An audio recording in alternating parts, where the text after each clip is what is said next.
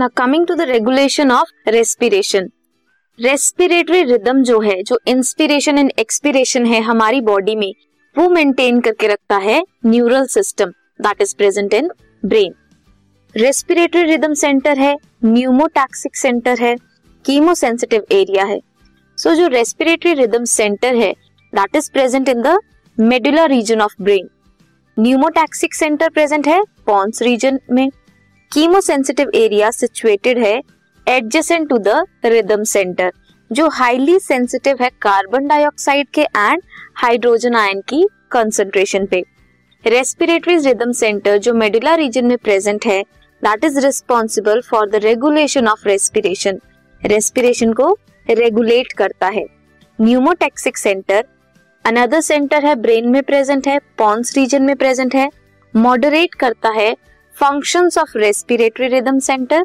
कैसे? रिड्यूस करके duration of inspiration and alter करता है रेस्पिरेटरी रेट को। न्यूमोटैक्सिक सेंटर क्या करता है? इंस्पिरेशन को रिड्यूस करता है एंड ऑल्टर करता है रेस्पिरेटरी रेट को।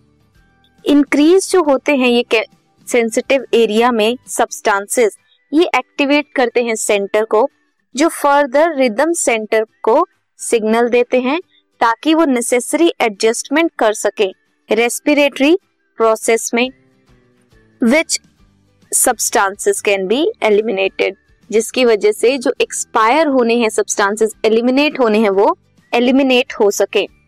रिसेप्टर एसोसिएट होते हैं with aortic art and carotid artery, जो रिकॉग्नाइज करते हैं carbon dioxide and hydrogen ion concentration में जो चेंजेस होते हैं, उन्हें वो रिसेप्टर्स जो एओर्टिक आर्च और कैरोटिड आर्टरी में हैं वो रिकॉग्नाइज करते हैं and then they send necessary signals, किसे? रिदम सेंटर को, ताकि कुछ रेमेडियल एक्शंस लिए जा सकें। रोल ऑफ ऑक्सीजन जो है रेगुलेशन में ऑफ रेस्पिरेटरी रिदम वो इनसिग्निफिकेंट है अभी तक। सो रेगुलेशन ऑफ रेस्पिरेशन कौन कंट्रोल करके रखता है या कौन करवाता है? Respiratory rhythm centre, pneumotaxic centre and chemosensitive areas.